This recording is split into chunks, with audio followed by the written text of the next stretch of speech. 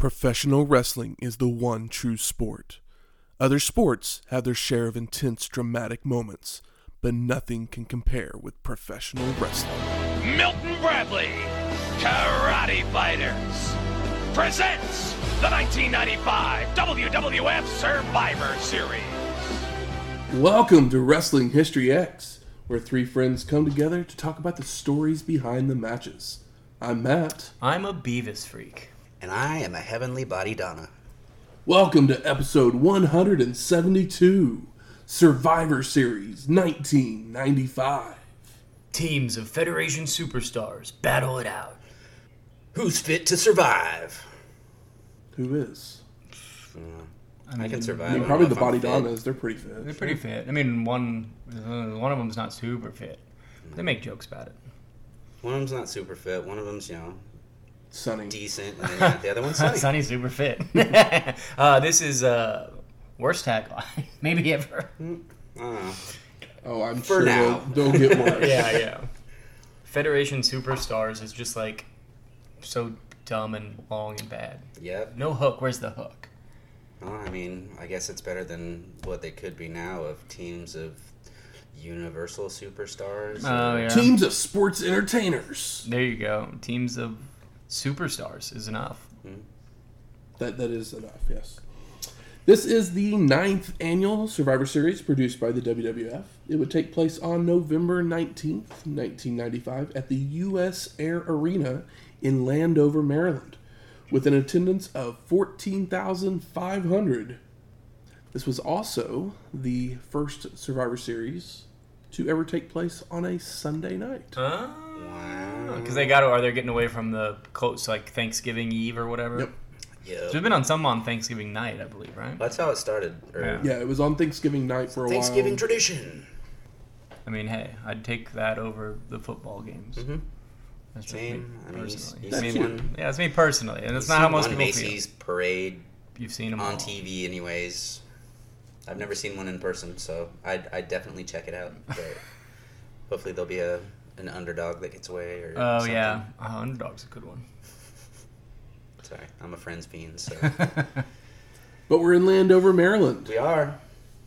So what did Shane bring us this week? Well, we're back in Maryland. It is the Thanksgiving time tradition, and Thanksgiving and pilgrims and whatnot, they all kind of found their way to Maryland. So I figured, I don't know where I'm going with that. I was trying to find a way to dig you out, but I was like, I really don't know. Yeah, we're in Maryland, and I want to say I brought crab cakes from there before. We've done an orange crush. We've done some other stuff, I think. Those are the two that pop into my mind. But with it being a Thanksgiving weekend, I figured I'd bring a couple things because it's a feast at Thanksgiving times. You got lots of leftovers. Maryland is famous for all of their crab stuff, so I brought a couple different crab varieties. You brought a team A team, yes. of items. Which one will survive? Went to our friends here in Oklahoma City at Pearls. They are part of the Pearls restaurant group with, what are the other ones in there again? Trappers in Crabtown. Crabtown. Yes. We got an ultimate crab cake. It's actually a pretty monstrous crab cake. It's like it looks like an 8-ounce burger patty just made of crab. Mostly crab with a little bit of breadcrumbs, broiled. There's a remoulade. It kind of looks like stuffing. It did, actually, now that you mention it. It was very stuffing-esque in texture as well. Mm-hmm. And then we've got some hot crab dip, which is more crab with some cream cheese and other spices and seasonings with some tortilla chips. I'm not as big on these as I thought I was going to be, and it could just be because it's 127 degrees outside and I'm eating hot cheese dip. That's true. It's not the greatest crab cake we've had. Or, I mean, I've had it. Dear Red Prime, I miss you already. I shouldn't say it like that because it sounds like you're not here I'm pretty anymore, sure that... I miss you crab cake compared to this one because... Okay, that makes more sense. Yeah, I was like, yeah. I'm pretty sure did I not get a memo? a Maryland I should have gone to the Drake. a Maryland native Brought a Drake cake. would be pretty irate with this crab cake. I would agree. And I don't know, maybe it's because Pearl's is more of a New Orleans-inspired restaurant, but I looked up the list of foods that are popular in Maryland, as I typically do when I'm going somewhere or when we're going somewhere, and hot crab dip was the thing that popped out on there. So I'm like, cool, let's see who has it. And they were one of the only places that I found that had it in town. And like Matt said, because it was a Survivor Series, I brought a team of crab to join the party. That it just wasn't as... Sometimes you learn. Yeah, we'll be back in Maryland. We'll go to Rococo. We'll go to the Drake.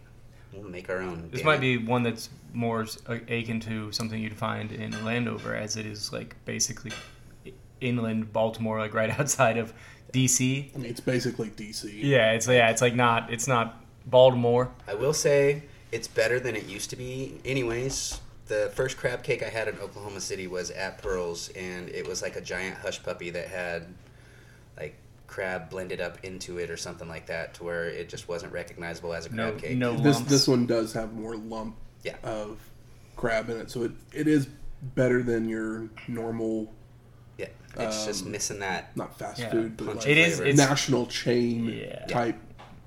it's like a Place a food. seafood stuffing. It's not even really a crab Exactly. cake. So it fits. Exactly. Our Thanksgiving. Thanksgiving. show. And sometimes, the food I bring is inspired by the shows that we watch or how they make me feel. And is this how I feel about this show? I don't know yet. We'll find out. Well, something that would happen right around the same time as Survivor Series, a few albums would drop the very next day. Beatles Anthology 1. Not the number ones album. This is the first of the Anthologies. big anthologies. Yeah. Fresh Horses by Garth Brooks. What's the single off of that? There's probably like 5. Like, I had to look real quick because he had so many albums in the 90s that I could not remember. Does which this one songs have were on like this ones. Thunder Rolls? No, that's earlier. An earlier one. I am blanking on Fresh To Make You Horses. Feel My Love. Yeah. Okay, I'm not familiar. You had to have heard that song. I'm sure I've heard it, but I didn't grow up with country music, and I haven't really dived into 90s country as an adult. Yeah, that's really the main song on that album. Yeah. That's Not kinda his sad. biggest- It was kind of the last of his Big of run. his big run. The run that basically. makes him, that made him Yeah. the guy with the tiny mic and the floating above the crowd. Couple more. Ghost of Tom Joad by Bruce Springsteen. I love Springsteen. I will say that after I know everything like the back of my hand up to and including Born in the USA, but Tunnel of Love and On, I'm not super familiar with. So this is not a Springsteen album that I really know at all. I know that Ghost of Tom Joad is a Woody Guthrie song. I'm disappointed in your I know. Springsteen-ness. That's the reason I put this on here. I know, I appreciate it. I saw that and I was like, God damn. Okay. Well, at first I thought you were talking. Do we I'm know like, what Tom Joad's we've from? had this. No. No. I know that Grapes of Wrath. Okay, I was like, I know that there's a Woody Guthrie song. Woody Guthrie song. Yeah, I which know. is based off Grapes of Wrath. Yeah, I know the Woody Guthrie song. I have never read Grapes of Wrath. I know, like the next year he has that song from Jerry Maguire.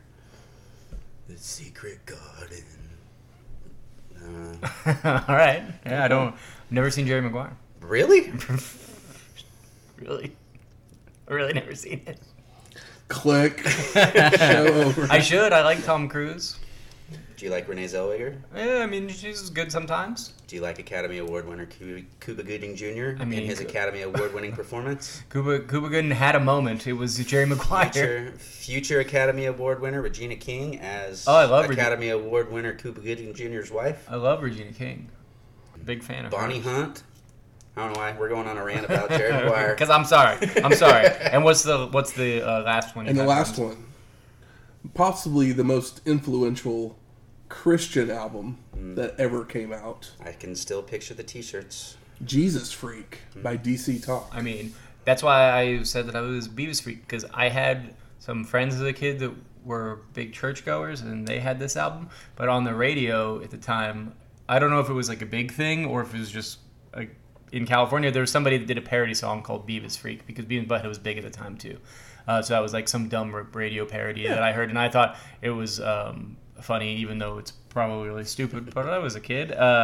So yeah, I was curious. Do you guys remember the song Beavis Freak? No. The parody. I've never heard It of may have just been some dumb thing that like the West Coast Radio only put in Cali? together. I mean, yeah, just like It's West very Coast Radio, possible. probably pre-Clear Channels eating everything up. So, DJ Butthead. Yeah. Beavis Freak. but Jesus Talk. I mean, yeah, DC Talk probably. I mean, I would believe it if you're like the most amount of albums sold by a Christian rock band. Weren't they a Christian rap group at one At point? this album, they were still a hip hop group, Cat. but half the album does start lean more towards Okay. the poppy rock stuff that they end up kind of doing in their last couple albums. It's like I'm sure Matt can name a bunch of them, but I'm like, well, DC Talk, Jars of Clay, Skillet, Carmen. Creed. Carmen. You bring up Carmen in the same. Well, yeah, No, Carmen is pretty funny. Creed, yeah, Creed, but Creed, I guess Creed would be the number one. Jessica but Simpson. they weren't like on a Christian label or Katy anything. Perry. They were just Um, Christian. They were just Christian guys. Technically, I mean, if you want to count Evanescence and Creed, then Oh, Much because- bigger bands, yeah. because they're technically, but they were Christians in a band. not Yeah, they a weren't like Christian band. yeah. Like you could, they weren't like their CDs weren't like specifically sold So in Mardell's, exactly. which is a Christian Bookstore. Christian, yeah, it's like a Christian Walmart base, not Walmart, but kind of. It's the backdrop for every Chick-fil-A. yeah, Mardell's is kind of like, oh, it's part Hobby Lobby, part Walmart, It's a teacher. 100% It's Christian. a teacher in Bible supply Yeah, but they did have the thing where you went into that they there. used to have tons of music, and now it's like 2 rows. Well, you But could- that's like every store that ever had music now. Is, Yeah. I know, it's sad. I walked into Best Buy for the first time It's like we have 2 a DVDs, couple of months ago, and I hadn't been in one in years. one and CD, and for some reason now we have action figures. It's like, what is this? They gotta sell something. Yeah, we gotta sell something that's not TVs and washing machines. The thing about Mardell's was that they had a thing where it was like a key, whereas like if you like this band, then Yes. you might like this band, because at one point in time there was like always at least one Christian like rock band that was doing something like as good or interesting Mardell's as was like the first other one. Spotify. Hey, if you like this, you'll like that. Yeah. It's like, I do you like remember corn, but your mom won't let you buy it? Like, Yeah, it was like buy Yeah. Stay Saker. yeah, I mean, I don't know that band, but I believe you. Or like MXPX is a band that I had CDs Yes, from because I liked if pop you- punk as a kid. If you like Blink-182, You'll like MXPX. Yeah. Yeah. It is very much. I mean, then I've honestly, never been into a Mardell's, so this is you- all if you very like, educational. I've only been for into me. one once, and most of this is from hearing it from other people I know that grew up like in a more Christian household. Even I, back I then, remember. I remember that poster very well because these bands would start hitting, and like 'cause I think if you like Nirvana, you'd like Bleach. Oh yeah, if you like Slipknot, you listen Which to Bleach is a Zayo. really good band too, but That's funny because it's the first Nirvana album title. But yeah, Zayo, who's like yes, more Slipknot or Zayo. whatever. And like Zayo's pretty good, even though that's not really my kind of metal. But like for what it is, they do it just as good or better than some other bands that are talking about If you like Satan Mighty or Mighty whatever. Boss Tones, if you like Five Iron Frenzy, if you like Monty Body Boss Tones, just Hey, get the fuck out you of here. leave the Boss Tones you alone. leave ska alone, sir. No, Yeah. I'm good with ska. I just dicky asshole dude. I didn't like him. I Judging met by their him music, once. not by their attitudes. I can't. Hey, he's still got the job. Isn't he like the announcer for Kimmel? Ah. I know the dancer dude just quit. I think the whole band just finally Finally? called it quits. It may have mean, been the whole band. Jason Sudeikis won all these awards now, so you may as well just call it quits because there's nobody else that's gonna play his same little mimicky character anymore. So I don't get the reference. It was an SNL thing. Okay. It was the best part of that skit. yeah. Okay. Mm-hmm. Yeah. Even though that was a great skit, don't get me wrong. What's up with that? That one and the Oh, constant rolling what's up with over, that? When would they dance? Yeah. Yeah. Yeah. He was the guy in the tracksuit that always danced. Like the dude in Mighty Mighty Boss It's like Tones. the Keenan, like probably the most famous Keenan skit, even though he's been on for 10 years outside of him just doing Steve 10 Harvey. years. Try like Yeah, 20. yeah. He's the longest running cast member for sure. Yep. No, I saw DC Talk once upon a time. I think it was 92, 93. They were the opening act for Michael W. Smith. Sounds about right. They put on a good show. I didn't know who they were, hadn't ever listened to them before, and I was entertained. I didn't seek them out any further than that. But I mean, it was a good show. I mean, probably then they were still doing their complete rap thing. Mm-hmm. That's why when you were talking about it, it was like, wait, their aren't they rap supposed to be a stuff rap is group? like A little rough. it is white boy rap to the T. Yeah, they make the. I mean, the Beastie Boys have at least New York energy either way. Exactly. But they are like a group These of are white Jews, so it's like, these yeah, are it's Tennessee boys. Yes. yeah. It's Word. a little cringy at times. Yes. Well, let's talk some Survivor Series. Howard Finkel introduces Mr. Perfect, What the what? coming out in a shirt and jacket, walking down the aisle to ringside. And we haven't seen Mr. Perfect since SummerSlam 1993, all the way back in episode 100. Dang. What was his injury? Back? I was thinking he had some sort of a back Yeah. issue. I mean, It's a he long has time out. he has a Lloyd's of London insurance policy, Yeah, and so probably one of the earlier guys to have one. probably. Gotta keep that perfect back. I need to. But we then get a hype video starting with the narrator praising the accolades of our main eventers. Bret Hart's the only man to hold all of the major titles twice. I mean, he's been there forever, and he is the best. There ever will be. While Diesel won all 3 belts in his first year with the company. That's pretty spectacular. Impressive. When it should have been Razor. Big Daddy Cool then says that they will find out who is the best, while the Hitman tells Diesel the truck stops here. Honk honk. Milton Bradley Karate Fighters presents Survivor Series as the logo appears in front of a picture of the U.S. Capitol building. So we're right down the street. A hop, skip. Probably don't even need the jump. Nope. Yeah, the show technically says that they're in D.C., even though they're in Landover, Maryland. Yeah, every But time if- they show somebody's name, it's like got a flag and the picture at the top of the Capitol Yeah. building. Now, when the DC first popped up on the screen, I had to do that thing. Yeah, look at the notes and was like, wait, I swore we were in Maryland. Are we not in Maryland? I mean, yeah, it's like, well, We are, but we aren't. yeah, we're in DC. I mean, all RoboCop's blur- it not all here. blurs together. Why are Exactly. we even here? I thought RoboCop was in Detroit. It was Capital Combat, so I thought it was in Oh, DC. okay, Capital Combat. It was just That's a the reference promotion you're for making. RoboCop. Yeah. Gotcha. Yeah, he is Detroit, even though it was shot in Texas. Okay. Vince McMahon then welcomes us to the show, and he's joined by Jim Ross and Mr. Perfect for commentary. JR then says Backlund is campaigning somewhere in the arena. I mean, I'm wow. Backlund for Prez. Because, he was doing that president thing. So, maybe he'll have some other presidents in the building to interact with later. Possibly. We go to our first match. The underdogs of Marty Jannetty, Hakushi, Barry Horowitz, and Bob Sparkplug Holly Sparky. versus the Body Donnas of Skip, Rad Radford, Dr. Tom Pritchard, and 1-2-3 Kid, with Sonny and $1 Million Man Ted DiBiase in a Survivor Series elimination match. I love that Barry Horowitz is still over, getting a pop.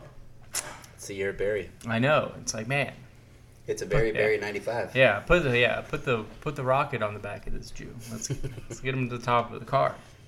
So Vince explains that the Kid had sold out and joined the $1 Million Corporation, with DiBiase buying him a spot on this team, replacing Jean-Pierre Lafitte. Kid went and got himself a sugar daddy, eh? Wouldn't you? I mean, I don't yeah. know if I could. I know It'd that's be weird. yeah, but it is a nice story for the Kid to do it because the Kid's so over and he's had some fun matches and he's been built pretty steadily. Oh yeah, I mean, he just had a blowout with his best bro, so perfect time to take him over to the dark side. Yeah, Speaking of his best bro, Razor Ramon storms down the aisle, What? only for officials to stop him, with McMahon sending us to a video package seeing 1-2-3 helping Sid defeat Razor this past week on Raw. We then get to the match, and Marty and Pritchard start us off, with Jannetty being taken to the wrong corner, only for him to fight his way free by knocking down all of the Body Donnas, followed by a back body drop to Tom. After the Body Donnies regroup on the floor, Radford and Holly get in the ring, running the ropes when Sparkplug would hit a Hurricanrana. More running of the ropes when Rad would try for a Hurricanrana, only to be caught and dropped with a powerbomb by Holly. Scoop slam, arm drag into an armbar before tagging in Hakushi, who is taken down by a Radford spinebuster. Big old pop for Hakushi, too. The Kid then comes off the top with a frog splash for a 2 count, as the crowd loudly boos. Ooh. 1, 2, 3 continues with a spinning heel kick before Skip comes in to attempt a super back suplex, but Hakushi counters, landing on top for a near fall. So close. Sparkplug tags back in, hitting a back body drop, multiple clotheslines, and another arm drag into an armbar. But Skip eye rakes to escape, bringing Holly to the corner where the Body Donnas gang up on Sparkplug. Do you guys know that Bob Holly's a pretty good wrestler?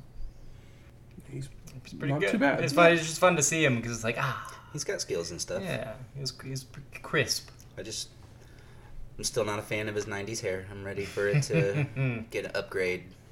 Pritchard nails a gut wrench powerbomb and a body slam before heading up top, going for a moonsault, only for Holly to move. Yeah, boy. Sparkplug goes up top himself, coming off with a crossbody for the pin, and Dr. Tom Pritchard is eliminated. Fuck off, Doc. You know what? I mean, Tom Pritchard, great wrestler, great trainer. You know what I know? So I thought I've had about Pritchard the last couple of times I've seen him. You know those memes where it's like, I guess it's based off the old Eddie Murphy joke where it's like, Banana I in want the blah tailpipe. blah blah, and it's like, Mom, we have X at home or whatever, and it's just like a discount version of it.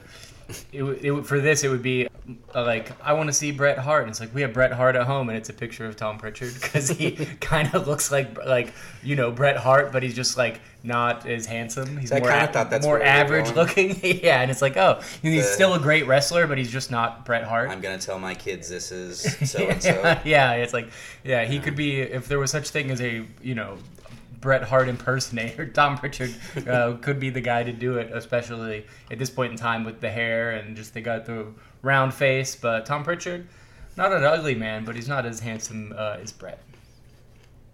As Holly celebrates, Skip runs into the ring, rolling up Sparkplug for the pin, and Bob Holly is eliminated. Oh, He's gonna have to putt all the way home. Hakushi comes in, using kicks and leg sweeps on Skip before trying for a pump splash, only for Skip to get his knees up. Skip then places Hakushi on the turnbuckle, climbing up to hit a Frankensteiner, but knocks himself out as well. The Kid is tagged in, delivering kicks to Hakushi, until a reversed Irish whip allows Hakushi to deliver a handspring back elbow, following it up with a leaping forearm. Hakushi then heads up top to nail a flying shoulder tackle for a 2 count, before hitting a body slam and attempting a springboard splash, only for 1, 2, 3 to move. We see Ramon watching in the locker room as Radford tags in, but before the Kid leaves, he hits a heel kick to the back of Hakushi's head, allowing Rad to roll up Hakushi for a pin. Boo. And Hakushi is eliminated. wah, wah. Horowitz comes in to check on Hakushi, but Radford just starts working him over before the Kid delivers a spinning heel kick and a vertical suplex for a near fall. 1, 2, 3 with more kicks, but telegraphs a back body drop, allowing Barry to fight back with right hands and elbows. But the Kid comes right back with kicks to regain control. Rad's back in with a gut wrench suplex. Makes a cover, but picks his head up to make him suffer. Horowitz then nails a shin breaker, only to then telegraph a back body drop, allowing Radford to clothesline for another intentional 2 count. Rad with a headbutt to the little dreidels, a neck snap, and chokes, before delivering a bridging Northern Lights suplex for a near fall. Radford decides to gloat by doing some jumping jacks and push-ups, allowing Barry to roll him up for the pin. And Radford is eliminated, and we won't see him again until he joins ECW in '96. Yeah, I mean, hey, I'm sorry to see you go, but I barely knew you. Yep. And I'm glad to see Barry get to eliminate somebody. It made me feel good. Horowitz wins. Skip starts yelling at Rad while in the ring, so Horowitz takes advantage with several strikes before tossing Skip to the ropes, where he makes a blind tag, allowing the Kid to nail a leaping kick to the back of Barry's head. 1, 2, 3 then nails Horowitz with a sliding leg drop for the pin, and Barry Horowitz is eliminated. And we get a clip of Razor, and he's pissed in the back. Yeah, he wants that kid. He's still disgusted. Skip and Marty then fight over a waistlock when Skip gains control and attempts a powerbomb, only for Jannetty to reverse into a victory roll for a 2 count. Rocker dropper by Marty before heading up top, but Sonny jumps on the apron, pulling on the ropes, knocking Jannetty down to crotch himself. You dastardly witch. Skip joins on the turnbuckle, but Marty recovers to deliver a super powerbomb for the pin, That's Pretty damn good. and Skip is eliminated. So it's down to Marty versus the Kid being basically Marty Jannetty 2.0. Former tag team partners. Aren't they tag team champ? No? Did they win the belts? I think they won the belts. Okay. Oh, yeah, I guess so. They won the belts in that yeah. weird tournament, and then they lost the next night to Smoking Yeah, Guns. Marty's so in and out that it's like, did that happen? The Kid leaps into the ring with a clothesline, a spinning heel kick, comes off the top with a leg drop for a near fall. 1, 2, 3 continues with a drop kick and a body slam before heading up top again, coming off with a senton this time, only for Jannetty to avoid. The two are trading blows when Marty nails a drop kick for a 2 count. Psycho Sid then makes his way down to the ring as Jannetty hits a leaping back elbow and a rocker dropper for a near fall as the Kid gets his boot on the ropes. Did you guys see Kid do like the steamboat pose? In the match, he does like the His steamboat. little- yeah, his little yeah.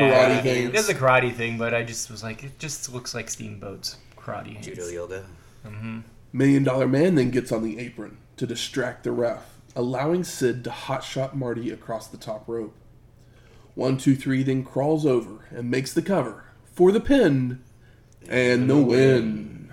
And 1, 2, 3 Kid is your survivor. You know, this was all for story.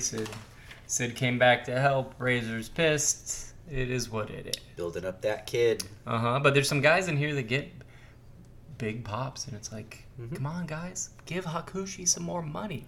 The people love him. Let Barry Horowitz pin some more guys. Post-match, 1, 2, 3 is celebrating with Psycho Sid and DiBiase as we again see Razor throwing a fit backstage, smashing a TV against a wall and throwing a table. That TV hit the wall, but it didn't look like it broke. I'm trying to remember for certain, but I mean, those TVs back then were pretty indestructible. Yeah, they were those like RBG monitors or whatever. I always got scared as a kid watching like in the late '90s when they were going through the Spanish announce table every segment.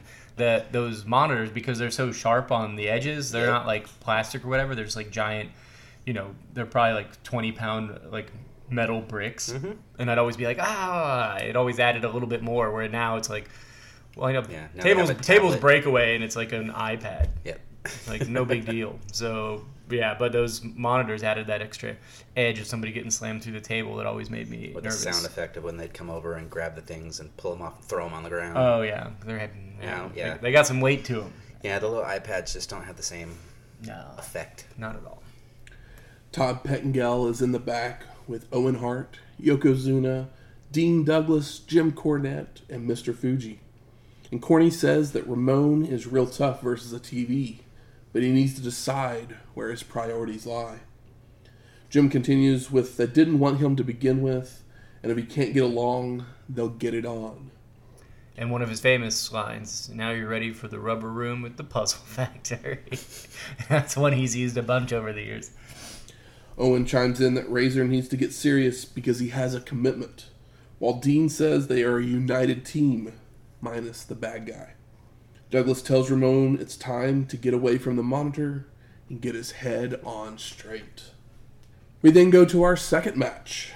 Bertha Faye, Aja Kong, Lioness Sasaka, and Tomoko Watanabe, with Harvey Whippleman, versus Alundra Blaze, Kyoko Inoue, Saki Hisagawa, and Chaparita Asara in a Survivor Series elimination match.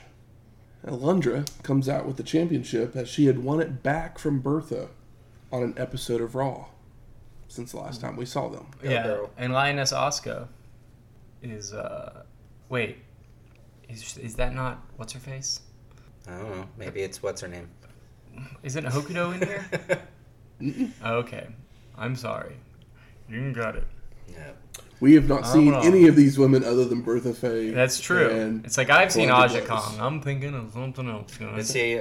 I was trying to remember if Aja Kong had been on any of the Japanese shows that we had watched, but I couldn't remember for sure. She wasn't. No, but she's. If we had watched the 2-day version of Collision in Korea, we could have caught we it. could have seen her. Yeah, sorry. I'm thinking of a different women's match that I've watched No, recently. we have not seen any of these women other than our WWF superstars. Yeah. So WWF had teamed up with All Japan Pro Wrestling to bring in some Joshi wrestlers to fill out the roster, trying to actually have a women's division. I miss the days when WWF/E would work with other companies to. Yeah, when you can get somebody like Show us new Hakushi people. that's like instantly over because he looks awesome and does cool stuff. So Lioness and Asari start us off with Asuka ducking a crossbody before delivering a spinning wheel kick and a giant swing for a 2 count. Lioness goes for a back suplex only for Chaparita to float over and fall into the corner to tag Blaze, who comes in with kicks and a body slam before Asari flies off the ropes with a sky twister press. Pretty crazy stuff. Alundra then follows up with a bridging German suplex for the pin, and Lioness Asuka is eliminated. Bum, bum, bum. Yeah, and I love that Vince McMahon, you always hear people make fun of him and say, pronouns, pal. And it's like, he did not worry about learning these women's names. But luckily, JR is here, and he is... Trying his hardest. yeah, he's trying. He's doing a pretty good job. Mike Tenay doesn't work for the company, but Jim Ross is trying and putting these girls over to the best of his ability. He's not quite Mike Tenay when it comes to, international wrestling. Oh yeah, he's not quite Jim Ross yet either, so he's almost there. Tomoko jumps in the ring to kick Blaze before going up top, only to miss a moonsault as Alundra is already to her feet. Watanabe rolls out to regroup, but Blaze just leaps off the top rope with a crossbody to take her down. Back in the ring, Saki tags in to deliver rolling butterfly suplexes. Goes for a pop-up powerbomb, but Tomoko is too much, so Hasegawa is butt splashed down to the mat. Watanabe then comes off the top rope with another butt splash for a near fall. Kong is tagged in, who nails Saki with several strikes, but Hasegawa comes back with a heel kick and multiple T-bone suplexes for a 2 count. Saki then comes off the top, only to be met with a kick to the ribs, before Aja hits an overhead back suplex for the pin, and Saki Hasegawa is eliminated. Asari then runs in and tries for a crossbody, only to just bounce off Kong, followed by Aja slamming her down and nailing a splash off the second rope for a pin. And Chaparita Asari is eliminated. Never even saw that bus coming. I know Aja Kong is she's our Bam Bam Bigelow, or our Vader here, our Bull Nakano. Alundra then comes in to trade kicks with Kong before Kyoko tags in to clothesline Aja several times. Inoue has her Irish whip reversed, so she comes off the ropes with a sunset flip, only for Kong to stay up and butt splash down for the pin. And Kyoko Inoue is eliminated. Blaze is all alone, Oh man. so the 3 women on the other side all attack her. But Alundra fights them off, with hair pulling and snap suplexing Tomoko for a 2 count. Blaze attempts a powerbomb only for Watanabe to block, so she transitions into a pile driver instead for a pin. I mean, it's a pretty good consolation prize. And Tomoko Watanabe is eliminated. Faye then pounces on Alundra, splashing her in the corner, and starts to work a leg with kicks and shoulder blocks. Kong comes in for some double teaming, but Blaze ducks, causing Bertha and Aja to hit each other, allowing Alundra to capitalize with a bridging German suplex for a pin. And Bertha Faye is eliminated. Like a bridging suplex on Bertha is Impressive. pretty special. Yeah. Kong attacks with headbutts, sending Blaze to the corner for her version of a flare flip out to the apron. It's beautiful. She just it looks like it's like motion capture for a video game. It's so on point. I was like, my God, what a fucking wonderful flare flip. It just, Yeah. Little traces of sensational Sherry all over in there. It's just so on point. Yep. She jumps up to the turnbuckles, but Aja meets her there to superplex her down to the mat for a near fall. Alundra then ducks a spinning back fist to grab a waistlock, but Kong just backs her into the corner to deliver several butt bumps. Blaze recovers to kick Aja off before hitting a Hurricanrana, a second rope drop kick, and a standing moonsault for a 2 count. Alundra then heads up top only for Kong to just yank her down to the mat. Climb to the second rope herself, but Blaze meets her there with some kicks and attempts a superplex, only to be headbutted off to the mat. Aja then delivers several avalanche splashes before drilling Alundra with the spinning back fist for the pin and the win. So Aja Kong is your survivor. Pretty cool. A fun outcome. So we're getting like our Bull Nakano part 2 in that like big famous girl from Japan who is powerful, getting a win over really your only female star in the company at the moment. And it was a nice showcase for all these other women. They all got to do something. Some fun flashy move with the exception of Bertha Faye, who doesn't have any fun or flashy moves. No, she does not. She kind of puffs her hair up there and flirts and yells at old Harvey, but that's about all she's got. She's got a good look for a heel. Yes. And that was the other thing, too, is we've got our back-to-back heel Soul Survivors for your 2 first matches, so is that the sign of things to come? Bum, bum, bum.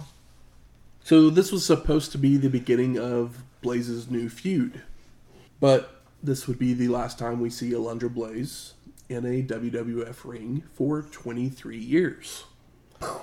But she would show up on Nitro with the WWF belt. I know, I just dropping it into a trash can. Mm-hmm. Famous moment, famous photo, famous GIF clip, what have you. Yep. Pink belt in the trash. It's not a Nitro that we have scheduled to watch, so I just wanted to go ahead and mention it there. Yeah, definitely worth looking up the clip. It's probably on YouTube. Oh, yeah. But because of that incident, the WWF would get rid of their women's division, what little bit they had of one. It's like one of those things, it's like, well, who else? Go back to Japan. Yeah, it's like, who's better than Alundra Blaze right now? Let's not even worry about it. We're obviously probably pretty salty. So they wouldn't have a women's division for another 3 years in the WWF, which would also rob us of ever seeing any of these other women ever again as well. Yeah. Because they all go to All Japan Pro Wrestling, so unless they just show up on a weird show. Yeah. Like Aja Kong's still wrestling, so if we ever get to AEW, we might see her, but all the other women, like, pretty much are done within the next 5 years, and we won't ever. Yeah. They all have nice careers in Japan, and that is one thing that none of us really know a whole lot about, but supposedly that 90s female Japanese wrestling is pretty banging shit. Some of the stuff that I have seen, of course, is great. Some of the glimpses of it we've covered on the show have been great, but we are not authorities on the subject. I didn't like the fact that at one point Mr. Perfect made the comment about it being possibly the first time women have been featured at the Survivor Series. Just totally forgetting about the Jumping Bomb Angels. I know. Jim Ross pointed it out, though, too. Yeah. Jim Ross was there to that made me happy. I was like, oh, yeah. I was like, I don't think that's true. We'll remind you about the Jumping Bomb Angels. Bomb Angels are great. Todd Pettengill is then in the crowd with President Bill Clinton. Ugh. Or at least the same impersonator they used the last time they were in D.C. And Bill says he's excited to be there. Todd asks if he's a fan of Bam Bam Bigelow, whose music had started to play in the background. But Bill just confuses him with the Flintstones. Yeah, he said he loved watching him hanging out with Pebbles or something. He makes a Flintstones joke. Bigelow's pyro then goes off, and the Secret Service members all spring into action because they think that Bill is being attacked. It's kind of a funny gag. That was actually a pretty good gag. It was the best gag that involves Bill Clinton we've had yet. Pun words. Oh, man. Not what I meant, but pretty funny. Thanks, Shane. We go to our third match. Bam Bam Bigelow versus Goldust. And we get a promo from the Golden One. Beware the Beast Man, for he is the Devil's Pawn. Planet of the Apes, 1968. He then invites Bam Bam to the greatest show on Earth, promising tragedies and nightmares for Bigelow, and tells him to remember the name. Goldust. So he does this like movie quote thing for a little while, right? That's just like how the start. It was a funny one to be like, Planet of the Apes, 1968. It's like, yeah, great movie, love it, but 1968. I mean, I guess I'm sure Planet of the Apes was playing on television constantly at this point in time, Probably. and on cable. So the Golden One starts laying it in with right hands and chokes across the ropes to start, but a reversed Irish whip sends Goldust scrambling to the floor to regroup. Back in the ring, the Golden One is sent to the corner and gets a boot up on the charging Bigelow, rolling out to regroup again, but ends up pulling Bam Bam out as well so that they can brawl. Bigelow ducks a clothesline attempt, sending Goldust arm first into the post. Posted. They both roll back in where the Golden One regains control to clothesline Bam Bam over the ropes to the floor. Once they're back in, Bigelow starts to fight back with headbutts, only for Goldust to hit a knee lift to the gut to stop the comeback and toss Bam Bam back out to the floor. Watching this, I'm like, I wonder what Jim Ross thinks of like Dustin Rhodes doing this so not Dustin Rhodes gimmick. And then also, did you guys see the sign in the crowd that says Goldust is Dustin Rhodes?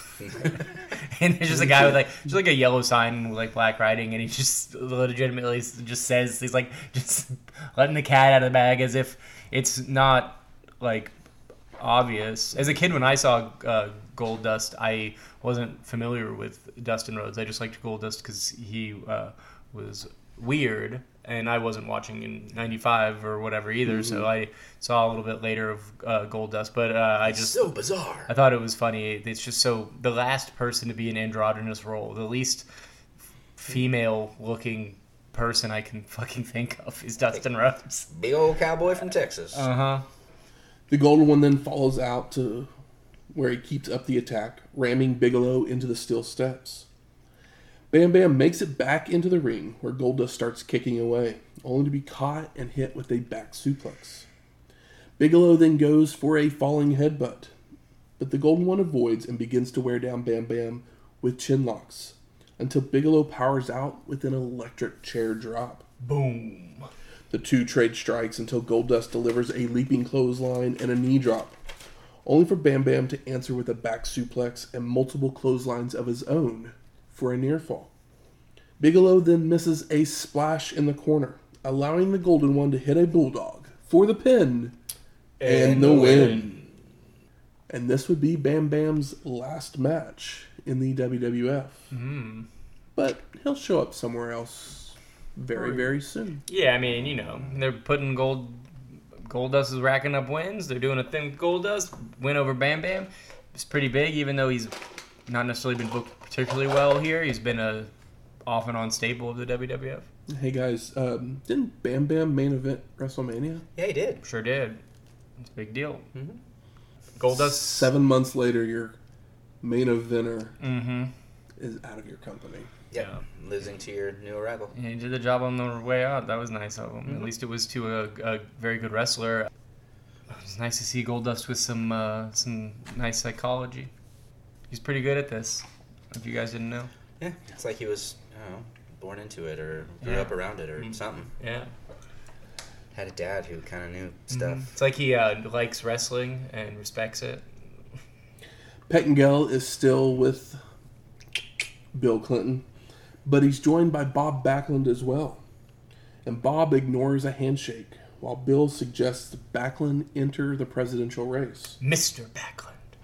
Bob then asks Bill why he's there, and if he considers him one of the 8,000 irrelevant government employees, as the government was shut down at this point. Yeah, it was a furlough situation, and they're really hitting it hard. It turns out the owners of WWF are not particularly fond of Republicans. I mean, not Republicans, Democrats, sorry. Yeah. We all know. Yeah. I saw an ad that actually said a headline for the Vince stuff this week. Yeah. That was literally like, husband of former Trump cabinet member. Was how they described it. Yeah, Wow. I mean, you can probably count on your hands how many Democratic wrestlers Democratic voting wrestlers there are in the WWF, or just in wrestling in the United States in 1995 on like two hands. Who's Canadian and has double citizenship? Yeah, for sure. That's less of the case now, but it's still more red than blue. For every Danielson, there is a Isaac Yankem. There's two Isaac Yankems. There's an Isaac Yankem and an Undertaker. I mean, a Mean Mark Callis. So Bill doesn't know how to respond and just goes back to try to convincing Bob to run for president. Cool. Yep. I mean, Backlund is good at his character, but it's not super necessary. Not at this point, no. No. No. I mean, like, he is good at doing this, but it's not particularly compelling. Yeah, he's still all crazy. Vince then sends it to a video package, where this past June at King of the Ring, Mabel had defeated The Undertaker with the help of Kama on his way to becoming king. We then see Mabel and Yokozuna attack the dead man last month on Raw, putting Taker out of action with a facial injury. We then come back to the ring with Jerry the King Lawler in the ring, where he introduces his team, which leads us to our fourth match. The Royals of Jerry the King Lawler, Isaac Yankem DDS, Hunter Hearst Helmsley, and King Mabel with Sir Mo versus the Dark Side of Savio Vega, Henry O. Godwin, Fatu, and The Undertaker, with Paul Bearer in a Survivor Series elimination match. It was nice of Undertaker to get all of his buddies a payday. Oh, yeah. I always forget it. BTS? BTK? BTK. BTK. It's like, I mean, you know. What does it stand for again? No, it's BSK. BSK. Bone Street? Bone Street Crew. Yeah, because BTK They like playing is... dominoes. Serial killer. Yeah, mm-hmm. Yeah. Bound, torture, and kill. They like playing dominoes in the back. Yeah, They're real men, not play video games. That's right. Yeah, they Domino, like motherfucker. motorcycles and whiskey clubs. and, you know, cool guy stuff, which honestly sounds pretty fun. So the dead man enters to complete darkness before raising the lights, taking his gear off to reveal a Phantom of the Opera style mask. The Phantom of the Undertaker's here. It looks like the top of Emperor Palpatine's face, like his eyes. It reminds me of like Palpatine in like A New Hope, where it's not even the actor yet. Everyone runs from Taker. So it finally settles down to Fatu hitting Hunter in the ring with a back body drop and some clotheslines, until he telegraphs another backdrop, so Triple H attempts a pedigree, only for The Undertaker's presence to scare him off. Speaking of Triple H, Mr. Perfect says it. is this our first Triple is. H? Yeah. Hunter actually prefers being called Triple H. How did I miss this in 1995? Because it was the first time you heard it. Yep. Crazy. Because also Vince wanted him to be called Hunter Hearst Helmsley. And Yep. Yeah. Well, thank you, Mr. Perfect. It's crazy that he kept you that. dropping that. If it wasn't for the Triple H nickname, there's no way he probably would have kept the whole name. Like Hunter, he would have to change, because he changed gimmicks, but kept the name because Triple H somehow sounds good, even though it seems silly on paper. It just works. Yeah. Mm-hmm. It can be a blue blood. That was the other thing too. Is I think it was Vince that referred to him as WWE's own Regal Blue Blood or something like that. So it was like he was Throwing shade. Yeah, it's kind of rare. The other guys are the ones that typically throw the shade that directly. Yeah, well, hey, they're going to be throwing some more shade Oh, here yeah. pretty damn quick with somebody coming over and throwing something in the trash can. So Fatu goes after Hunter, only to get his head slammed in the turnbuckle. But we all know that does no good. So Fatu dances it off and tags Godwin in. Hunter retreats and wants to tag out, with Lawler getting in, only to think twice about it. So he tags in the dentist. Yankem nails a clothesline, but Hogg comes right back with a hip toss, a body slam, and an elbow drop, before the dentist throws him off into the corner. Yankem delivers a back suplex before Triple H returns to attack the vulnerable Godwin, hitting several European uppercuts and chokes, with even Sir Mo getting involved. A running knee by Hunter for a 2 count, but Hogg recovers to press slam Triple H down to the mat. Savio and the King both tag in, with Vega hitting a hip toss before doing some dancing, but Lawler returns the favor with a kick to do some dancing of his own. Savio with a drop kick to send the King into the corner, where Fatu ping-pong punches Lawler back to Vega. Fatu then tags in to hit several turnbuckle smashes and headbutts on the King, but a reversed Irish whip sends Fatu crashing into the dentist's knee from the apron. Yankem then tags in to slam Fatu, before a leaping leg drop tries to Irish whip Mabel into Fatu, only for the Samoan to move. Savio then jumps in the ring with chops and kicks to King Mabel, but then runs into a sidewalk slam and an overhead toss. The Royals triple team Vega in the corner with chokes and right hands, a Yankem drop kick, a Triple H knee drop for a 2 count, a Mabel clothesline from the apron, before Lawler tags in to deliver a pile driver for a near fall. The attack keeps coming from the Royals, until Savio fires up to hit a Uranagi on Hunter, only for the King to cut off the tag and land another pile driver. Ooh. But he no-sells it and leaps to his corner for the hot tag to The Undertaker. I was going to say, who did Savio Vega pay to take 2 pile drivers from Lawler and no pin? And it's like, oh, he's just friends with The Undertaker. Yep. I was like, damn, really? Lawler scrambles to make a tag, but his entire team runs away. So the King gets lifted with a double choke before the dead man hits a tombstone piledriver for the pin. Bum, bum, bum. And Jerry the King Lawler is eliminated. Dead. The dentist then comes in with a right hand, only for Taker to come back with a leaping clothesline and another tombstone for a pin. And Isaac Yankem DDS is eliminated. Is that the first time Dead. he's pile-drived his brother? Yes. Mm-hmm. Hunter looks to come in, but then he retreats to the outside and looks to leave, only for Godwin to be standing in the aisle with the slop bucket. Oh, no, not the slop. So we at least know what wins in rock, paper, scissors, Undertaker slop bucket. Fuck. Nice. The dead man grabs Triple H and chokeslams him from the apron down to the mat for a pin, and Hunter Hearst Helmsley is eliminated. Dead. King Mabel pounces on Taker, delivering a belly-to-belly suplex and a leg drop, only for Undertaker to sit right up, which scares the shit out of Mabel, sending him running as Sir Mo attacks the dead man. Look at Mo, only guy that's not a weenie. He's the only one that's got some cojones. I know. That's why And they he's a hype man, for Christ's sake. That's why they call him Sir. Sir, yeah, sir. He earned Sir, whereas King Mabel and King Jerry Lawler need to turn their crowns upside down. Yep. The ref counts Mabel out, making the Dark Side your survivors as they surround Mo, who gets taken down with another chokeslam. Dead. Our commentators start talking about the main event. JR saying he thinks Diesel is going to win, before Vince sends it to a video package, where we see Brett saying he knows the winner will face Bulldog, but he's taking it one match at a time, and would be lying if he wasn't worried about Big Daddy Cool.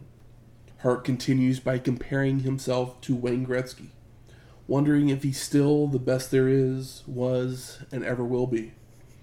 But the truck stops here, and that Diesel will be excellently executed. Ooh, he's gonna murder him? Yeah, that... that line there, I think I laughed more than I should have when he said that, because it was just, who says that? You're going to be excellently executed. I mean, Moxley's going to drink your blood, so it is what it is. Is Diesel going to come back and say you're going to be Big Daddy Cooled? Big Daddy Cool tells Davey Boy he wouldn't even be in the picture without Hitman's interference. Brett stuck his nose in my business, so he has to go through Hart to get back to the Bulldog. Diesel also mentions people think the match favors the Hitman the longer it goes, and agrees with that idea. But he isn't paid by the hour. Big Daddy Cool promises high-impact power moves and claims the WWF has run efficiently on Diesel power, finishing with that it's ironic that Brett won't survive Survivor Series. We then go to Todd Pettengill, who's with DiBiase, Sid, Davey Boy, and Cornette. Todd says he talked to Corny earlier when he was with the other team, as he has members on both teams of our main event, or our wild card match. Yeah. That's what we're getting to, a wild card match. But Jim denies that it ever happened, claiming to be as honest as the day is long. $1 Million Man isn't really convinced and threatens Cornette if he double-crosses their team. Shawn Michaels and Ahmed Johnson, the rest of the team that wasn't there, interrupt at that moment, with HBK calling them ladies and telling them to stop fighting. Shawn also calls Ahmed his back door before calling it a wild night and a wild team. I mean, if you got Ahmed at your back door, yeah, it's going to be a wild night for sure, Shawn. I mean, yeah. It's not at his back door. It is he is his back door. I mean, yeah, like, yeah, if I was looking for a bouncer, I'm pretty sure Ahmed Johnson is maybe the top of the list. Yeah. Big old dude. Practically a Brahma Bull before there was a Brahma Bull. Yeah, I'm not really familiar with Ahmed Johnson, but he looks incredible. So we go to our fifth match.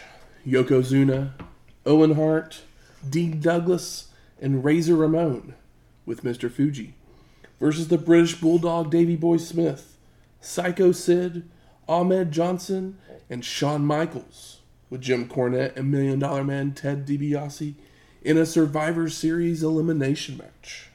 Wild card edition or whatever. If you didn't already guess, Shawn Michaels gets by far the biggest pop. Kind of does.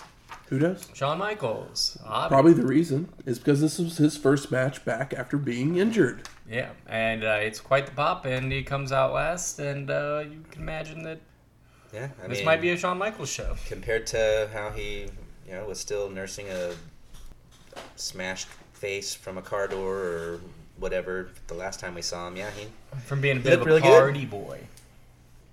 So Hart and Shawn start us off with lots of athletic maneuvers, including a hip toss, kick out, float over on a body slam into a toss over the ropes, only for Michaels to skin the cat back up into a head scissors to send Owen out to the floor. And I just have to say, fun little combo.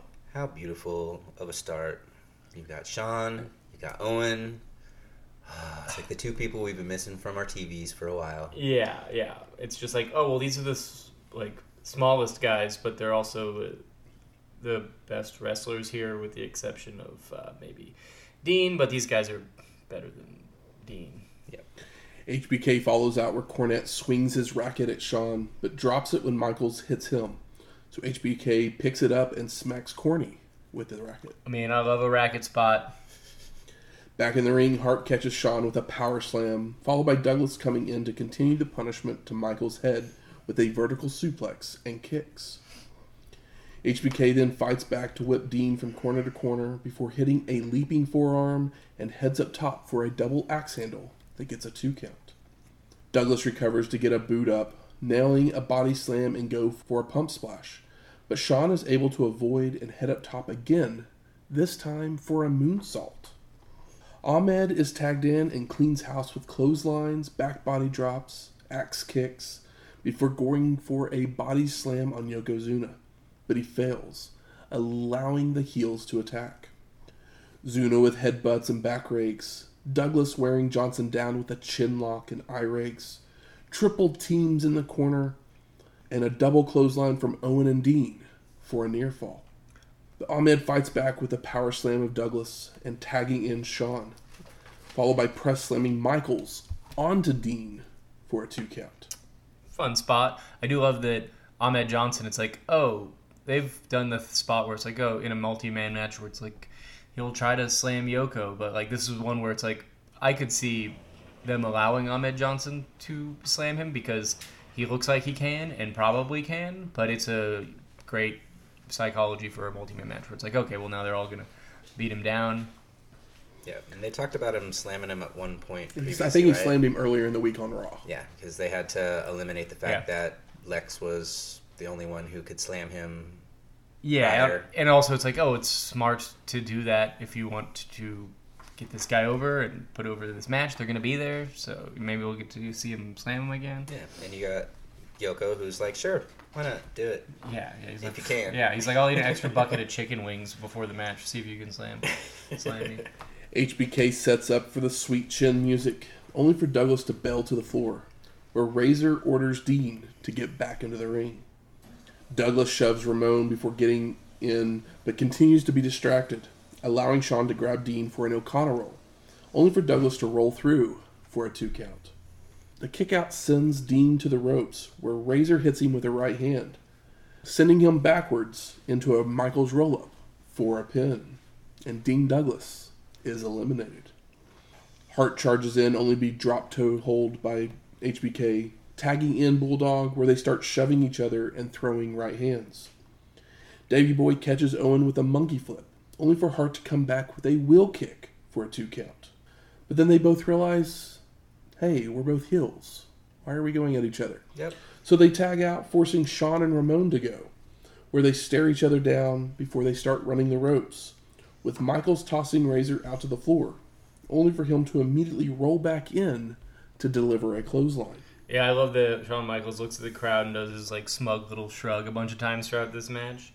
And it's, both men, no ladder, no belt. JR lets us know that there's been 7, between the two of them, there's been, the IC title's been held 7 times, which is like, oh, damn. That's a lot, especially considering Razor hasn't been here all that long. Yep.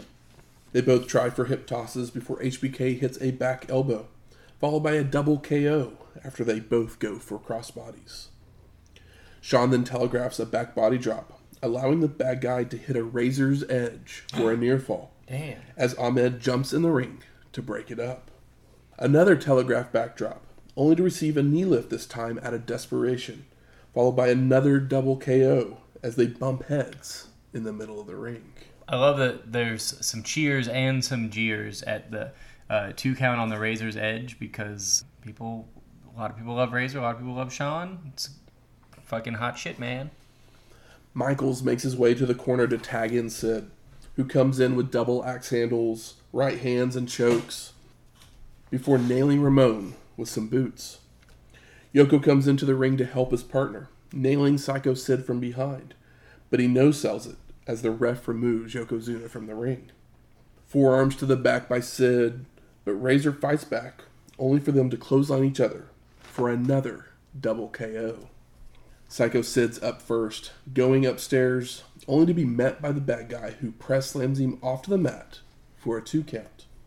Sid then catches Ramon with a choke slam and tags in HBK, holding Razor for some Sweet Chin music. But the bad guy moves in time, causing Psycho Sid to take the blow. Shawn just kind of shrugs his shoulders, saying, right, yeah. It is, that's what it is. Allowing Ramon to make the cover when Davey Boy runs in to break it up, only to leg drop Sid as well. So Razor makes another cover for the pin, and Psycho Sid is eliminated. Boom, boom, boom. I love that, like, Shawn's like, yeah, fuck it. It is what it is. Yep. And just, like, walks away. And I thought he, like tagged, like, British Bulldogs him. But as though British Bulldog goes to stop it because he's like, what the fuck? I want to win. And Shawn's just like, I'm a fucking shithead, and I'm going to do shithead stuff. Sid goes psycho, hitting Michaels with a powerbomb before he leaves, as Bulldog stomps away on the bad guy. But after Davey Boy makes it back to the apron, Razor makes a cover for a 2 count. Owen is then tagged in to keep up the attack on HBK with a backbreaker, a back body drop, Zuna then comes in as well to send Sean to the corner for his Flair flip. But when he comes back in the ring, Yokozuna locks on the nerve hold. The nerve of that guy. But Michaels fights his way free, only to run into a back elbow. So that probably hurts more. Hart comes in with a double headbutt, keeps it up with a snap suplex before heading up top for a flying headbutt. But HBK moves, crawling to the corner for the hot tag. Ahmed cleans house with right hands before catching Owen with a Pearl River plunge, a tiger bomb, for a pin. And Owen Hart is eliminated. So Pearl River Plunge is Tiger Bomb, huh? Yep. Yeah, I always, Okay. I just was like, oh, it's a tiger bomb or a sit-out power bomb. I didn't know the power punch, Pearl River Plunge. Pearl River Punch. Cool. Yep. Not the best name, but Hey. hey, It's from Mississippi. where he's from. yeah, totally. I get it. It's just, you try to make it personal. I understand. It's just not like the Razor's Edge. Razor answers with a bulldog before cleaning house of the rest of Johnson's teammates, but this allows Ahmed to recover and nail Ramon with a spinebuster. But Johnson decides to pose instead of making a cover, Uh-oh. allowing the bad guy to hit a Razor's Edge. But the bulldog breaks up the pin and starts beating on Razor. All of a sudden, Psycho Sid and 1-2-3 Kit arrive at ringside, along with DiBiase, as Davey Boy is caught by Ramon, dropping him with a fall-away slam for a near fall. The bad guy hits a clothesline and then goes to run the ropes, but the Kid trips him up, allowing the Bulldog to deliver a running power slam for a pin. And Razor Ramon is eliminated. I'll get you, kid. Yoko is left versus the other three on the other team. Sean's rocking him with right hands, but Zuna is able to knock Michaels down with a right hand of his own. Yokozuna then hits a body slam and a leg drop, drags HBK to the corner, attempting the bonsai drop, only for Sean to avoid and crawl to his corner for another hot tag. Ahmed comes in and body slams Yoko to a huge pop from the crowd, making the cover, only for Davey Boy to break up the pin. Sure. Michaels and Johnson are shoving Bulldog. Like, what are you doing, man? Before just double clotheslining him out of the ring. HBK then turns and delivers sweet chin music, while Ahmed hits a jumping splash for the pin and the win. So Shawn Michaels, Ahmed Johnson, and the British Bulldog are your survivors. I know Bulldog doesn't deserve the payday. I do love that it's like, oh, it's nice to give Ahmed Johnson the pin because Sean doesn't need it, and Ahmed Johnson looks great, and he got to slam Yoko twice, and it's not as big of a deal as it once was, but it is technically a bigger deal because he weighs more every waking hour. Yeah. He weighs more. You got Ahmed, that's the new guy also, who just pinned the former WWF champion, and he's the hero of '93. He's the or the heel of '93. not star in the entire group who is the one that wins the match. So that made me happy. It's like they're possibly trying to build future stars on this show. What a concept. Weird. I'm happy to see it. Whether it works out or not, you got to try. Yep. I need Barry versus Barry Horowitz versus Ahmed Johnson for the Intercontinental title. Book it. Pettengill is with Bill again. But who's joining them? They're joined by Sonny, sitting on Bill's lap. She's feeding him popcorn. Exactly. Oh my God. Bill says he likes nothing more than watching a perfect match as he stares at Sonny's chest the entire time before asking if she wants a cabinet position. He pours some popcorn on her matches. Fun bags. That's just a Sonny dad says she thing would to make say. a great undersecretary when Bill invites her to go over some other positions. Oy. We're then sent to a video package where Brett talks about his previous matches with Diesel. And they were knocked down, drag-out bouts. Big Daddy Cool says he gave Hart jackknives both times. But the question is, can he beat him? Diesel is going to use his power and leverage to beat up the Hitman.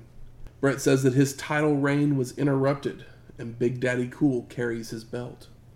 Diesel with, "It will be a war, but I'm bigger and stronger than I was in our last match." Before we go back to ringside, where Vince asks for predictions. JR stays with Big Daddy Cool, while Perfect picks Hart. I mean, Perfect knows what's up. He's been in the ring with that man before. He's had him take his belt before. I love Bret Hart saying, he's like, I can take a licking and keep on ticking. I was like, yeah, but the truck stops here. but the truck stops here. It's like, okay, buddy. Trucking around. I also love, this is, pre-Monica, because Bill Clinton had some, scandals or rumors way ahead of time that would inform something like this that, people may not remember as well as during his days. As the later into the 90s. So we're headed to our 6th match. Bret, the Hitman Hart, versus Diesel for the WWF Heavyweight Championship in a no DQ match. Which I didn't know until they announced it. Same. I don't know that they made it clear, but whatever. They made it clear here, but they didn't earlier in the show. You'd like to think they would have done that to sell pay-per-views in a no DQ match. We've seen these guys wrestle before with some questionable endings. Yeah, which is the idea. The reason why. Yeah. When the ref shows Bret the belt, he just kind of wags his eyebrows, looking out into the crowd. He doesn't quite have Shawn swagger. We love Bret. He is the excellent of execution, but I would say that Shawn Michaels might be the best sports entertainer of all time. Yes, I would agree. Or he would be in the conversation for best quote unquote sports entertainers. But Bret is one of the best wrestlers. Because they always get compared, but I think that they are different things, and I think that's a big difference. Someone tried to have an argument with Meltzer the other day about how Ospreay is just a spot monkey, basically, is what he was getting at. Yeah. But he compared, the guy went on to go, "I'd rather watch Shawn Michaels every day, all day," and it was like, if you watch Shawn Michaels versus Bret Hart, Shawn Michaels is the spot monkey back in the 90s.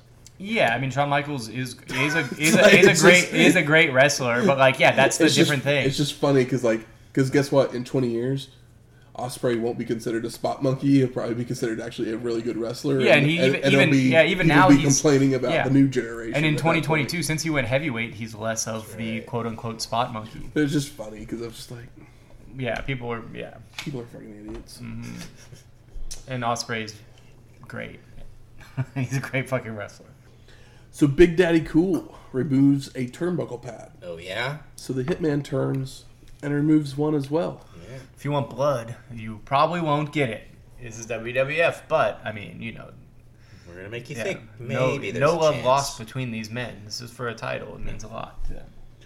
Hart goes for Diesel's legs, but Big Daddy Cool answers the forearms, elbows, and knees in the corner until Bret falls out to the floor.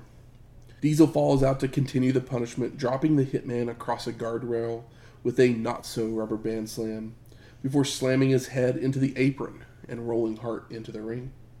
Big Daddy Cool stalking after Bret, only for the Hitman to roll back out to the floor.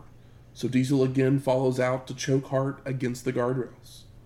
Back in the ring, Bret begins to fire up, only for Big Daddy Cool to regain control with his power advantage, knocking the Hitman back out to the floor.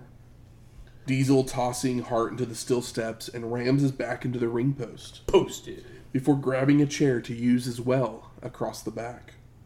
After rolling Bret back into the ring, Big Daddy Cool with a hard Irish whip, a short arm clothesline, and attempts the jackknife powerbomb.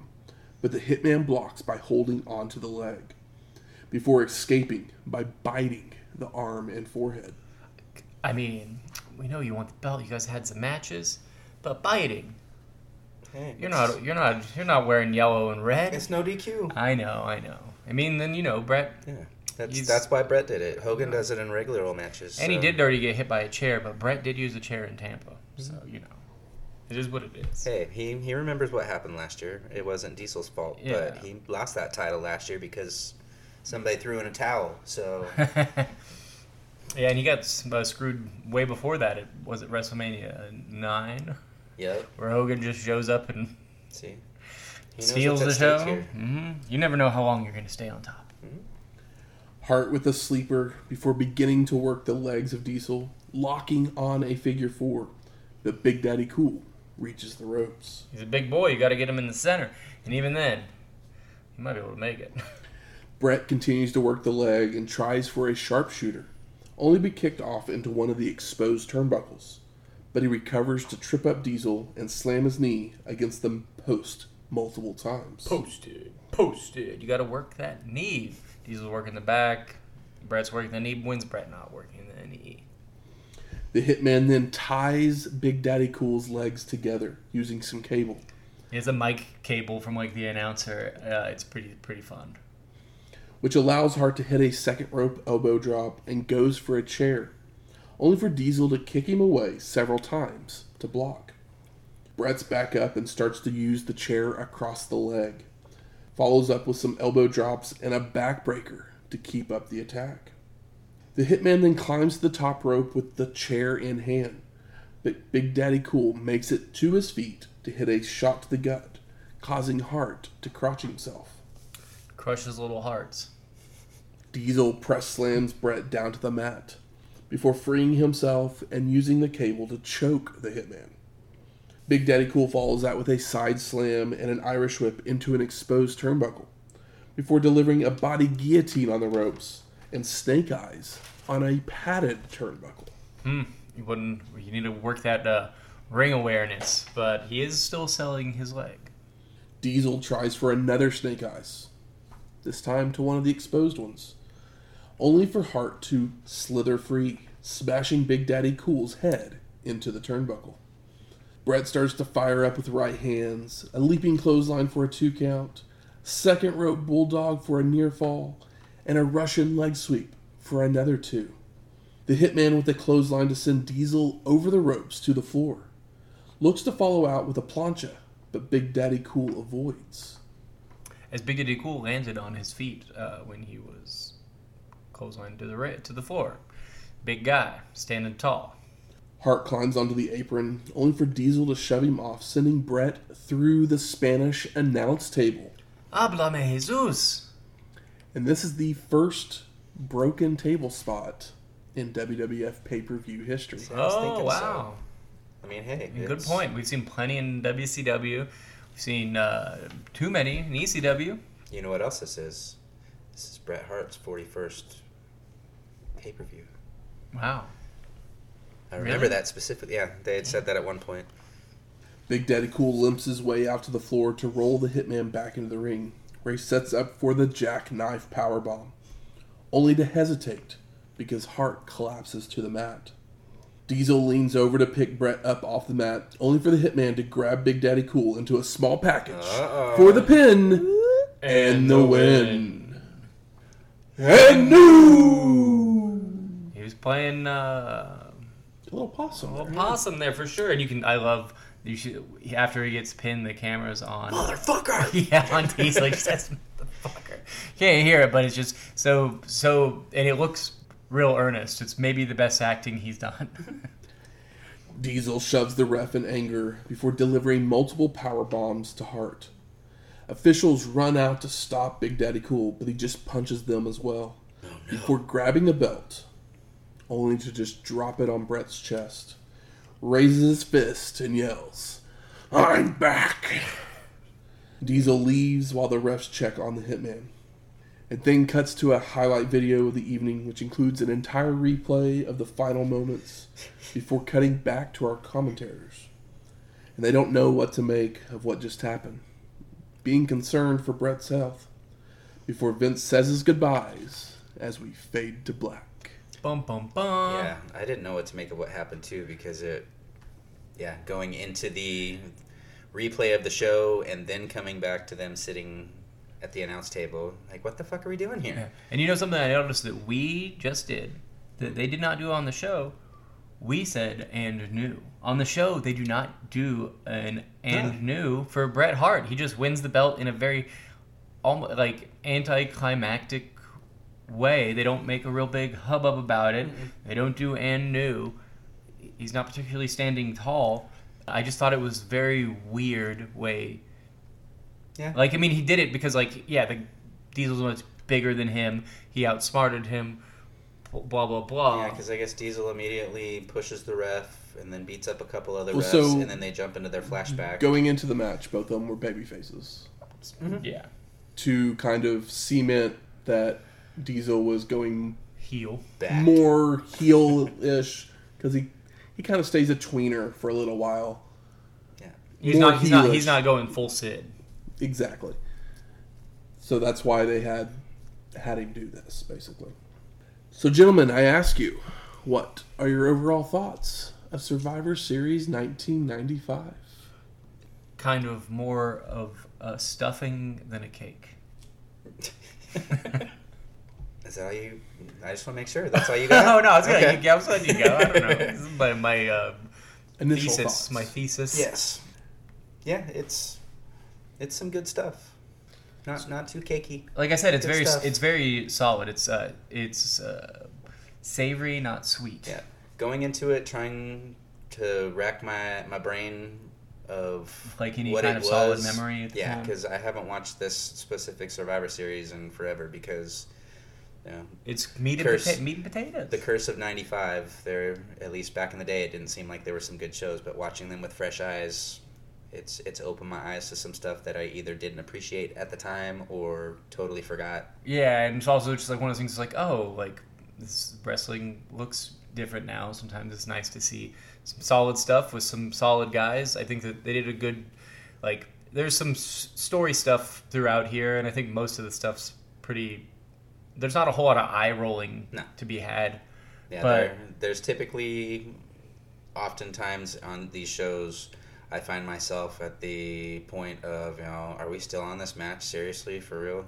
But I didn't really get that on any of these. So. They didn't seem like any of these Survivor Series matches get quite dragged out in any like okay guys way. Like, you know, some of them almost seemed to, like too quick, even though that's obviously not true. I take you it know. back. The eye roll things, yeah. The Bill Clinton stuff. Oh that was yeah, just a little, I like that stuff just whatever. for the for the context of the time. I find all that kind of stuff interesting, even if I don't think it's successful. I think that it just adds to the overall like enjoyment and placing it into a point in time. Yeah. I'm going to go with this is my favorite Survivor Series we've ever covered. It's Okay. you. And also probably the best WWF show of 1995. 95 has been a bad year in I mean, WWF. yeah. That's been great, and like LT and Bam Bam headlining Mania. That's not my favorite. can't What- say that it is. I forgot that he even headlined it until Matt said it, and I was like, oh yeah, I guess that did happen. That was 95. It seems so long ago. It seems like 30 ECW shows ago. But basically, this main event reminds me what a difference a quality main event can do to your overall opinion of a show. Yep. Absolutely, because it's over, and you're like, well, Because, I mean, Like- we've literally had, since WrestleMania, Diesel has been headlining all these pay-per-views. And so we leave every show basically with a bad taste in our mouth. where it's like So even if the rest of the show is decent, everybody. It's going to- The main event is Diesel. we may be right. We may be Thumbs in the looking at the middle. bar, Yeah, thumbs in the middle, but we get that Diesel match, and all of a sudden it trickles down. yeah, for sure. And here it's like, well, everybody got their spot. Everybody got to get their shit in for the most part. Everybody, some people got some nice pops. There was things people were invested in. When the crowd's invested, it helps you get invested. And, you know, 1, 2, 3 Kid and Razor stuff, great. Like, all of these matches seem to Well, that's what I really like. just about be more it. setup stuff, but you still got to see everybody pop off and Yeah. do something big. I like the fact that in your Survivor Series matches, you had the bulk of your stars of the entire federation in the wild card match.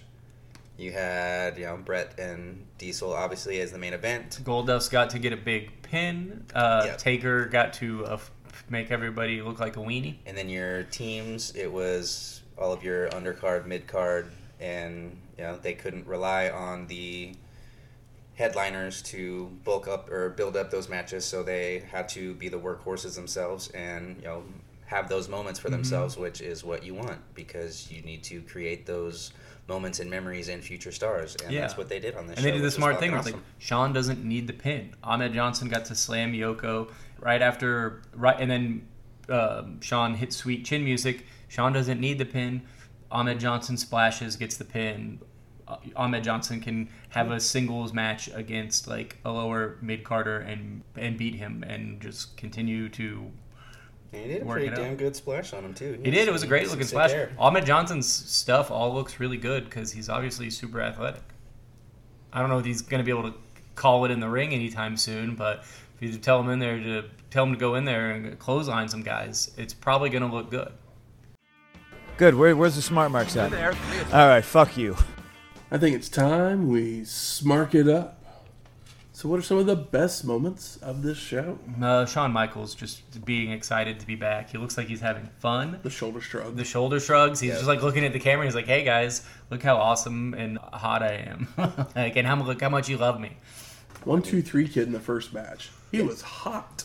Well, I mean, Marty too. Marty did some good shit in the opening. And 1, 2, 3 kid going heel is so good. Because he's such a like underdog baby face, and for him to just get like frustrated and start, because we've seen him win clean in like underdog matches, and now he's just like frustrated. He's like, well, what if I could just do it easier? Or you get paid more if you win. So $1 Million Man, that's why $1 Million Man's there. Yep, it's good. Some good solid character work and building on this show.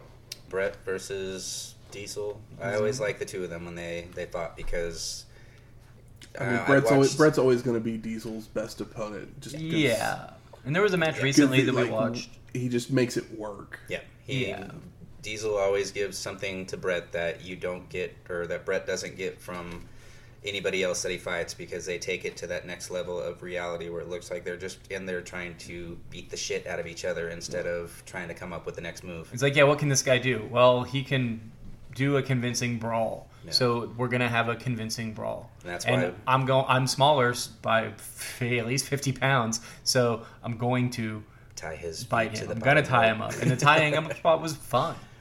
It was fun to see Brett do it. And it makes it to where, you know, when Diesel loses and his expression at the end immediately after of the motherfucker, you know, he plays it off like he's severely pissed off, and it works from start to finish. Royal's character work. For when The Undertaker comes in, just like everyone just being like freaked out. Yeah, it's cartoony, but like this is the land of living cartoons, and it's done pretty tastefully considering. Yeah, I mean, just The Undertaker himself in that match, because it took him to that next level of superstardom, at least in my opinion back then. Yeah, because he starts his slow rise to the back to the top. Yeah, I mean, they brought him in. He was immediately over. They gave him a quick stint with the belt and kept him around, because he doesn't necessarily need the belt, but you always have him in the back pocket, and you can always put the belt on him, and no one's mad about it. It's like that mask came off, and it was lost in the Jurassic era until old Luchasaurus picked it up one day and painted it green. Exactly. How about most disappointing? Sad to see Bam Bam go, but I didn't learn that at the time. But I thought it was like, oh, who's going to get the pin? I assume Goldust is going to get the pin. Why would they pin Goldust now? But it's also Bam Bam Bigelow. But Bam Bam Bigelow's always kind of been like just upper mid-card guy wherever he goes, even though he's capable of more. Yep. Especially a couple years ago when he was younger and he was doing cartwheels and shit. That this was the send-off for Alundra Blaze. Yeah, I didn't know that either. Because that match was really good. It's really fun. I literally almost wanted to suggest it for the short list. Mm-hmm. Yeah, I mean, it's one of those ones where it's just on the edge. Yeah. Like if it had just a little bit more. Like if some of the Aja and Alundra Blaze and whoever did the Sky Twister press, like that was a really cool move. Like whoever that was, I forget. Maybe but like if sure. One of the because there's like three of the girls that literally come in, do like one thing, and then get pinned. Yeah, if one of them got to do a little bit more of a showcase. Yeah. If they'd showcased them just a tad bit more, Yeah, like another 2 minutes. It would have Yeah. probably pushed it to the short list for Yeah. me. Another 2 minutes and a moonsault from a Japanese lady, and it could have been like, Yeah, it's just disappointing that you bring her over, you build up an entire division around her, and then this is the last 2 Raw that she got before they were done with the women's division. Or yeah, when the women's division comes back, looks different. a little bit. A lot bustier. Yeah, there's a Chinese invasion and a whole lot of TNA. So And they don't mean an impact. no. There is a TNA impact, but in a different way. I'm trying to think. Are there any other disappointments for me? I mean, I already said the a solid political show. stuff was just like, meh. the Davey Boy coming in and breaking up the pin was kind of just like, what? Like, It was one of the more I get you're head-scratchy. a heel and your 2 face teammates are winning this, but it was just like, what are you doing? Just stand on the apron Turn and just around take and yell it at the in. crowd. Yeah, it's like, okay, cool. Yeah, he could have even just walked to the back, and they could have done the camera of him just being like, fuck this, and walking back, and it might be a Exactly. little bit better where he's like, fuck it. How about best performer of the night? I mean, it's hard not to give it to Brett because It's kind of what I was thinking yeah, too. it's like I think everybody. I don't think anybody had a bad night. I mean, I literally just stated Diesel has had these horrible ass main events, and then all of a sudden we have one with Brett, and it's a good match. yeah, It's possibly the best Diesel match. it is. I mean, I enjoyed the last Brett Diesel match more than you guys did, but this is obviously much better, and also it does more with the time that it's given, whereas the other one just kind of dragged a bit. And this one doesn't really drag because there's some interesting and fun spots. The table spot, the cable spot, the early chairs, like the both the buckles getting pulled off. It was super smart to do a DQ because the guys have seen each other, but it was also super smart because you have somebody like Brett who's like, well, what are some things we can do to keep this interesting while I work from underneath? Do you have anybody different, Shane? Or are you going with Brett as well? I'm going with Brett on this Okay. one. I mean, yeah, Brett, and then everyone else was good, but Sean was very happy to be back and just soaking in the love with a shit-eating grin, which was fun to see. How about most surprising? That the Goldust matches have been this boring so far. Yeah, it's kind Yeah. of a bummer. He hasn't had any opponents where it's like, oh, I mean, I think it's more he's still trying to figure out how to wrestle as Goldust. Yeah. yeah, because 'Cause, I mean, it's in not the- quite as flashy as Dustin, but he doesn't quite. But it's not as he's doing 60% Dustin, and then the other 20% is a question mark. Yeah, So I it's mean, just not there yet, like you said. In the bulk But he's of trying not interviews- to do complete Dustin. The bulk of interviews that you hear from Dustin from that time frame was, he was trying to figure out the character still because it just didn't like, know yeah. what to do with it other than paint my face gold and Do movie wear this quotes. funky. Though I remember, jumpsuit. I always loved his interviews. I mean, Yeah, I mean, it is funny because Dustin Rhodes has never been a great promo before this. He's just, look at me Once and he watch gets- me in the ring. I'm good. I'm all American might boy. even be natural. He's a natural for Natural. sure. But here, him doing it's like that coming from that guy just seems so weird in Yes. hindsight. Yes. But it is, But it's what you remember of him. yeah. It's so good. It's weird. It's very weird. Yeah. Once he gets in there with, he's got some matches with Savio, and then Yeah. his pairing up with Razor It's is what really takes him to that so- next level. So hard to believe that. And you get Marlena. That people could say that the polka dots and the gold dust weren't a rib. Because it's just Dusty, whatever. Dusty could fucking wear inside out pair of fucking BVDs and get it over. So you could do anything you want with that guy. But Dustin getting over Gold Dust is pretty impressive. Dusty can say the word nasty dream on TV. Surprising for me, I didn't realize that Perfect was going to be there. Yeah, I was And- surprised he wasn't the greatest commentator. That was I gonna was be like, my oh. thing. Is I didn't enjoy him on commentary as much as I thought I would. He wasn't the greatest because he was perfect. the most perfect. He just didn't have. He didn't really add a whole lot, but it's nice to have. Actually, him around. surprising for me was, speaking of perfect, him and Jim Ross's picks for the main event. I would have thought it would have been the opposite way around because Perfect was being the heel commentator. Yeah. And I know that they were both baby faces, but you would still think that. Yeah, that's how they get you. But Yeah. Diesel is always usually, in my head, Diesel's still a heel, basically, because he works looks he works better as a He heel. looks like a heel. He wears all black, and he's 7 feet tall or whatever. Yeah. But him picking Bret Hart also makes sense because if he's I Mr. mean, Perfect. when you said that earlier, Yeah. I was like, oh, I was like, well, that he's makes perfect sense. Yeah, he's gonna respect he's gonna respect the excellence of execution because he's Mr. Perfect. So Right. it's like He's been yeah. executed excellently Yeah, before. I mean, I would have loved to see Mr. Perfect hold that belt and have a classic, NWA style match with Bret Hart for that thing, but that's not going to happen, unfortunately. No. And now for a look back even further into the history of wrestling. The dusty finish. Johnny Hotbody had been the Eastern Championship Wrestling Heavyweight Champion for over 2 months when the former champion, Jimmy Snuka, would meet him on July 14th, 1992. Hotbody would stall as much as possible to start, but once in the ring, the two men would trade strikes and holds when Snuka would fly into the ring with a sunset flip, only for Johnny to drop down with leverage. But the ref would see it, kicking the arms away, allowing Jimmy to roll him over for a near fall.